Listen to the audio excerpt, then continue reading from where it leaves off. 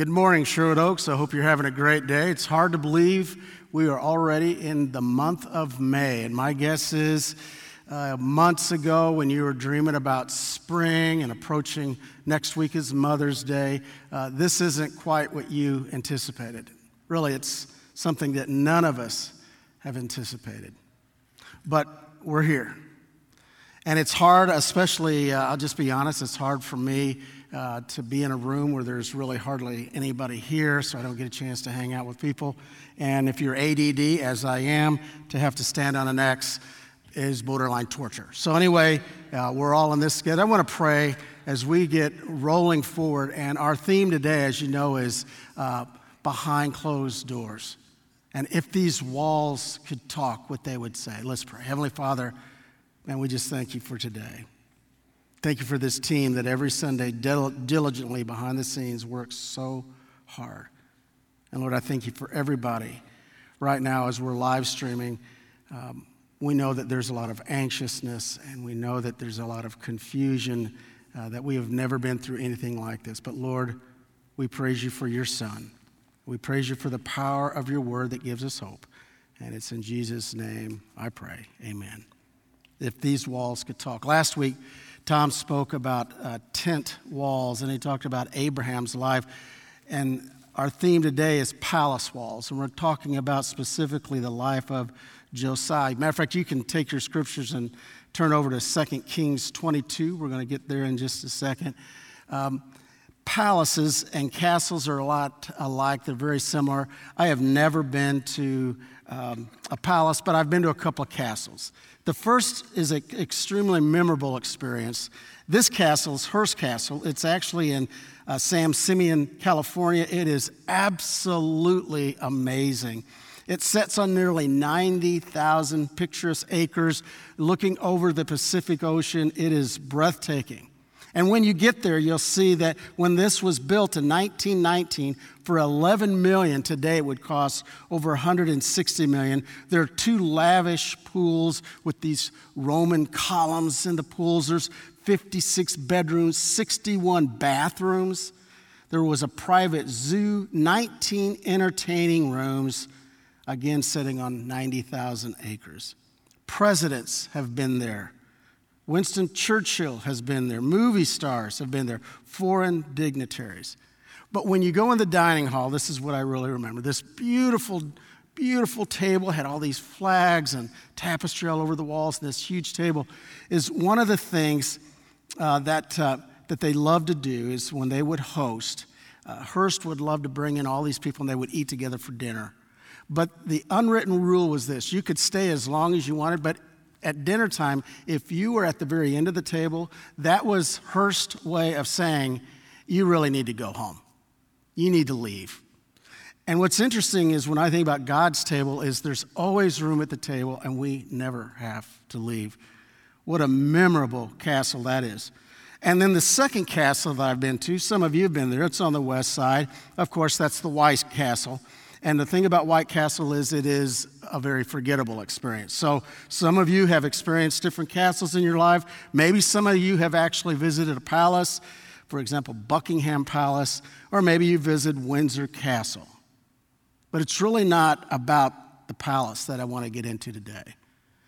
It's who lived there in the palace. It's the youngest king of Judah, and his name is Josiah. And I want to share with you a timeline. This may help you. When he was 8 years old, he became the youngest king of Judah. At age 16, he began to seek out God and the God that he wanted to follow. He wanted to follow like his ancestor David. He didn't want to follow the God like his dad or his grandfather because honestly, they were spiritually worthless. So he set his sights on David. And then at age 20, he began, it says, to purge the entire area, removing all of the places of idols, and then removing all of the idols. And then he wanted to rebuild the temple of God. Between ages 26 and 39, he led the nation of Israel back to God's word. This morning, we're going to talk about two timeless lessons from Josiah's life. And lesson number one is simply this, and this is so important. We learn what God's priorities are for his people. Follow with me. 2 Kings 22, verse 1 and 2. Josiah was 8 years old when he became king, and he reigned in Jerusalem 31 years. His mother's name was Jedidiah, daughter of Adiah. She was from Bozkath. He did what was right in the eyes of the Lord. He followed completely the ways of his father David, not turning aside to the right or to the left. Now, just to put this in historical context, his father was Ammon, and Ammon's father was Manasseh. And what they had in common was they pursued pagan gods. And because of that, Judah was spiritually bankrupt. Matter of fact, his father Ammon was king at the age of 22, and then he was assassinated. And then Judah rose up, and they squelched that coup, and they put the rightful king in his place. But that king was only 8 years old. Now, I played a game when I was a kid. You played the same game. It was if I could be president for a day. Do you remember those conversations? Now, I was such a mature child, and I can tell you, if I was president for a day, number one is no more school. Well, that's what the president's done here. But anyway, no more school. And I would have, if you did have school, I would extend some things. Not math or science. We're talking PE. I mean, we're going to do the important things. You've played that game. But imagine if you're 8 years old and you're the king, and your number one priority is to lead your nation the way David led the nation. Now, here's what we need to know about David. It gives us a lesson on what God looks for in a king. It's what God's priorities are for all of us. If you go back to 1 Samuel 8, you'll see that Israel was begging for a king because all the pagan nation had kings. Now remember, they already had Moses, they had Joshua, they had judges, but that wasn't enough. They had to have a king. They could care less if the king's heart was right as long as he looked good. Well, they got what they wanted. That was King Saul. And if you know that story, you know Saul was a train wreck. Why? Because his heart was not right with God. So then God began to look for another person to be king, and he picked a child. And that child's name, of course, was David. We see a lot about God's priority and his priorities in all of our life through Josiah. What I love about God is there's no age limitations or restrictions. It doesn't matter what your gender, your race, your political party, whether you went to IU or Purdue, God doesn't care. God's priorities are different than our priorities. You see, all of us that are parents and grandparents, I guarantee we've all experienced this together. It's disturbing, to say the least. You plan to go to an amusement park, so let's just pick one. Let's pick the best amusement park in Indiana, Holiday World. That wonderful place of free parking and free soda and free suntan lotion. I mean, can you get any better than that? That's the trifecta of goodness and glory. And you go in as a parent, and when your kids are really small, they don't know that there's anything greater than Kittyland. You know Kittyland. Everything's reduced down to their size. They have miniature roller coasters, and they have merry-go-rounds, and it's just so sweet, but they know something's wrong. As they get older, they look around the park. They hear the laughter pouring out from other regions, and they want to explore. And as they begin to explore, they realize, oh, no, there's a whole world out here. An amazing world where the adults ride big rides. And then there's what I call the cartoon sheriffs. You know what I'm talking about? It's those little cutouts, and it says something like, hey, buckaroo, you got to be this tall to get on this ride. Those are good times, aren't they? And every child does the same thing. They get on their tippy toes, and then you break their little hearts, and you'd say, oh, I feel so bad. Hey, go get some more free soda. I mean, that's just the way we roll. But at the end of the day, isn't it painful when you go through that with your kids, your grandkids, because there's restrictions, not with God. No, God looks at our hearts. And he loves the hearts of children. Some of the most profound spiritual lessons that we'll ever learn in life, we will learn from our kids and our grandkids. So for all of the kids out there in TV land today, I want you to know something. You are priceless to God, and you're priceless to the church. We can learn so much from you. When we moved back to Indiana, moved back to work here at Sherwood Oaks, which is hard to believe, almost 15 years ago. And we moved from a small town in Illinois. And I would love to tell you that our kids just were thrilled with that decision. To quote my oldest daughter, Rachel, I think it went something like, thank you, Dad, for ruining our lives. I think something like that.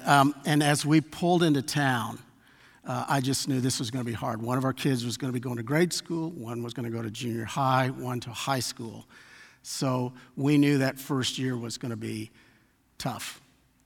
Our youngest, Danielle, not only was going to a new grade school, it really was a new grade school. It was Summit, so Summit was having kids from all over the area. And as she went to school, she just had a lot of really difficult days those first few weeks. But as the semester wore on, Danielle had some friends, and things were going well. And a teacher gave us a little letter Danielle had wrote the teacher. And I kept that letter in my Bible for years, and I actually gave it back to Danielle last year. In the letter, she asked the teacher if she could start a club. And the club, she said, was for kids who were moving to school from somewhere else because she knew how hard that was, or for kids that didn't have friends. And she said, I would like to have a group of people that make sure that there's always somebody to sit by anybody who needs a friend at lunch, because nobody should ever be alone. I've thought about that so often, about the timeless, priceless lessons that I've learned from my kids, and all of you have learned from your kids. Jesus absolutely loves children. I love the scene where the children are clamoring around Jesus, and I can just picture Jesus laughing, and the kids, and remember the disciples are like, I get the kids away from Jesus, and Jesus, no, let the kids come and hang out with me. And then what does Jesus tell us in Matthew 18 about children? Well, he tells us two things. Number one, we all need to have the faith of a child. All of us need to have the faith of a child. Don't you love how ambitious kids are with their faith? And the other thing is, Jesus said, you protect these kids. So let me tell you something about Sherwood Oaks. At all of our campuses, when we do open up, whether that's 2020 or 2021, whenever that year, month is, here's what I guarantee. Your kids will be safe and they will be protected. It's at the very top of our priority. Kids matter to God and they matter to us. God cherishes children. It's a lesson that all of us need to learn about God's priorities. I can tell you from being a youth minister for nearly 20 years, what used to drive me nuts is when people would say, John, you have such a great job. It's such an important job because, these kids, they're the church of tomorrow. And I'd always say, no, that's not true. No, they're the church of today. They matter right now. You are priceless to God and you're priceless to us. But there's a second timeless lesson from the life of Josiah. It comes straight from 2 Kings 22:13. And I love to see that Josiah, in that timeline that we talked about, went from ages 8 to 20, and there was a spiritual awakening in him.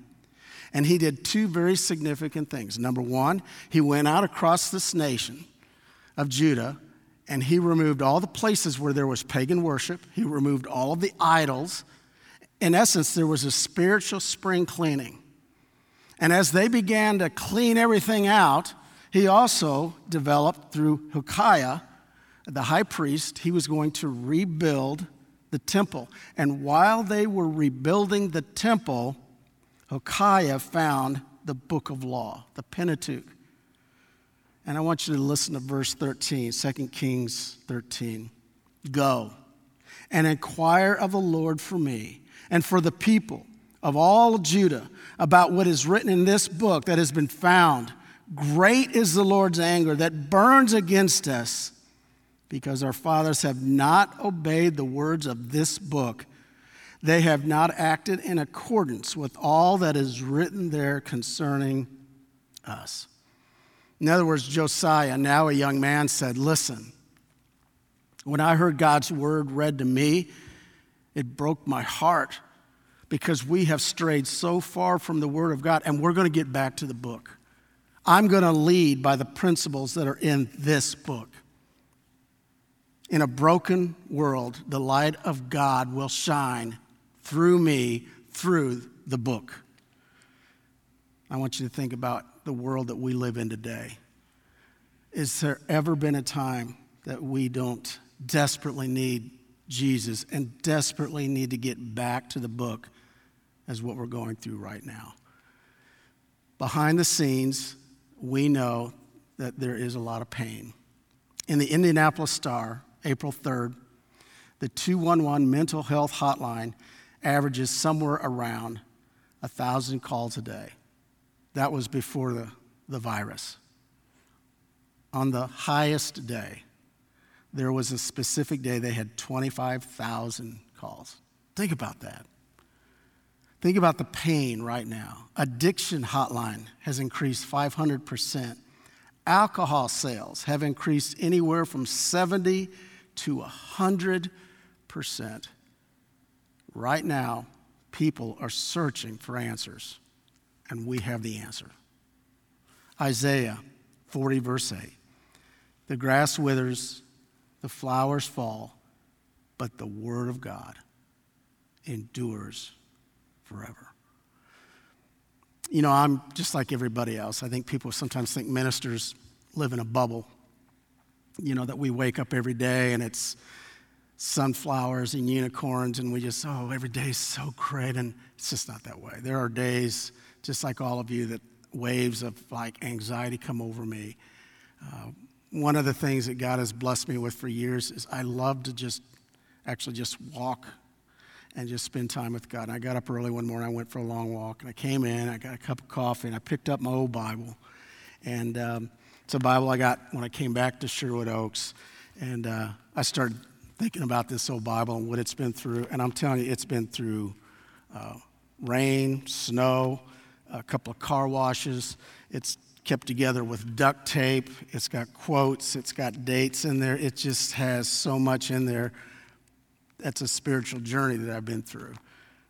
And that morning I got pretty emotional about my Bible and about what the Bible means to me. And then I found this Twitter, and it's a poem by Christopher Columbus, and I'd like to share it with you. The Bible. Banned, burned, beloved. It's more widely read, more frequently attacked than any book in history. Generations of intellectuals have attempted to discredit it. Dictators of every age have outlawed it and executed those who read it. Yet, soldiers carry it into battle, believing it more powerful than their weapons. Fragments of it are smuggled into solitary prison cells, have transformed ruthless killers in gentle giants. Why? Because of God's word. And so I posted a picture of my Bible, and I asked others, just post a picture of your Bible. I'd love to hear some of your stories. And they started rolling in. And I just want to share a couple of those stories. I share with you what my Bible's been through, but a lot of you have got Bibles, and they've got their stories. Tom Limberger, I loved it, sent a picture of his iPad, and I want to recommend it's called YouVersion app, and he talks about how he loves to read on his iPad. I think that's awesome. Some of you at home using your iPad or your iPhone as you're getting into God's Word. That is great. A good friend, Kim Goad, sent a picture of her Bible, had a coffee stain on the cover. It has been rebuilt, and she said that she's even got a bookmark in there from her best friend in high school, and she remembers how powerful this book has been her entire life. And honestly, one of the greatest memories that I have growing up, my mother grew up during the Depression. She has like a 5th or 6th grade education. hard life, but my mother absolutely loved the Word of God. She was an avid reader, and I mean, she poured over the Bible like you just can't even imagine. I watched her read that cover to cover year after year after year, highlighting and just sitting at that kitchen table. And I said one day, Mom, why do you read the Bible so much? She said, Johnny, if your Bible's falling apart, your life isn't. And I tell you, that is spot on. When you go through the most difficult times, don't walk away from this. That's why one of the things we're doing right now at Sherwood Oaks, I'm really excited about. We were having a meeting here a couple of weeks ago with the Westside staff. We were talking about, as we go into the month of May, how can we bless the congregation here at Sherwood Oaks, all of the congregations. And it was great because as we began to talk, we said so many people were saying, I would really love, in the midst of all this chaos, kind of a deeper level Bible study, kind of a Bible study plan. And so we said, what would it be like if we could put together a plan where you are walking every day with Jesus? What would that look like? So here's what we came up with is we will go on, it's called, if you go to the SOCC website, it's called Steps with Our Savior. Steps with Our Savior. Do you know that Jesus walked nearly 22,000 miles? That's almost 50 million steps. But do you know the greatest step? It's the first step we take towards Jesus Christ. So here's how it works. Every day you get up, whatever the day is. So today is May 3rd. You read John chapter 3. And then we also have a 20-minute lesson, which is more of an interview. The first interview actually is with Tom Ellsworth. And Tom is talking about John the author and John the Baptist. And we'll have every day a posting along with small group questions or questions you can use in your individual study as you go steps with our Savior to get deeper into the Word of God. It means everything to draw closer to God, to His Word. I was doing some research about the name COVID-19, the coronavirus. And you know where the name came from? It's interesting. It's when they put it under a magnifying that they found under the microscope that it had crown-like spikes on its surface. And that's why they actually call this the thorny crown virus. Now think about that. Does that sound familiar? There was another crown of thorns that we're very aware of. It's the crown of thorns that Jesus wore. But here's the difference. This virus, this coronavirus, does not have the final word. But the crown of thorns worn by our Savior, He does have the final word. And He says that there's hope. There's always hope with Jesus. So I was listening to a message by Kyle Idleman, who is a minister down at Southeast Christian Church down in Louisville. And it's called Reverse the Curse. And he was sharing from Isaiah 65 and Revelation 21. He converted that into what he calls a no more list. He keeps a no more list. And I started thinking about that. I've thought about all the funerals that I've done in my life, preaching from Isaiah 65, preaching from Revelation 21. And I love the no mores. It says in Isaiah 65, for example, no more children dying, no more unemployment, no more war. Matter of fact, it says the wolf and the lamb will eat together. Revelation 21 says there's no more tears, there's no more darkness, there's no more deceit, no more shame. So I put together my own no more list in heaven. There are no more crutches or wheelchairs, Band-Aids or pain. There's no more comb-overs, receding hairlines or mullets. There's no more counting calories or diets or stretchy pants or scales. There's no more depression, no more divorce, no more disease. There's no more social distancing, politics. There's no more fear. There's no more 2 a.m. phone calls, no more goodbyes. There's no more death. No more. That's what His Word promises us. Man, I am so thankful for a God whose priorities leads us to a heart of a child. And I'm so thankful for the passion of Josiah for God's Word, that we can have that in our lives, that will give us hope during our most difficult days. In just a little while after I pray, you're going to get a chance to see a communion video that will prepare our hearts. The video is by Marcia Turner Shear. Please listen to her words as she prepares our hearts for Jesus. Let's pray. Heavenly Father, we love you and we praise you. We praise you for this word that will never die, and we praise you for the hope that we will always live with you. We love you, and we cherish you for this day. It's in Jesus' name that I pray. Amen.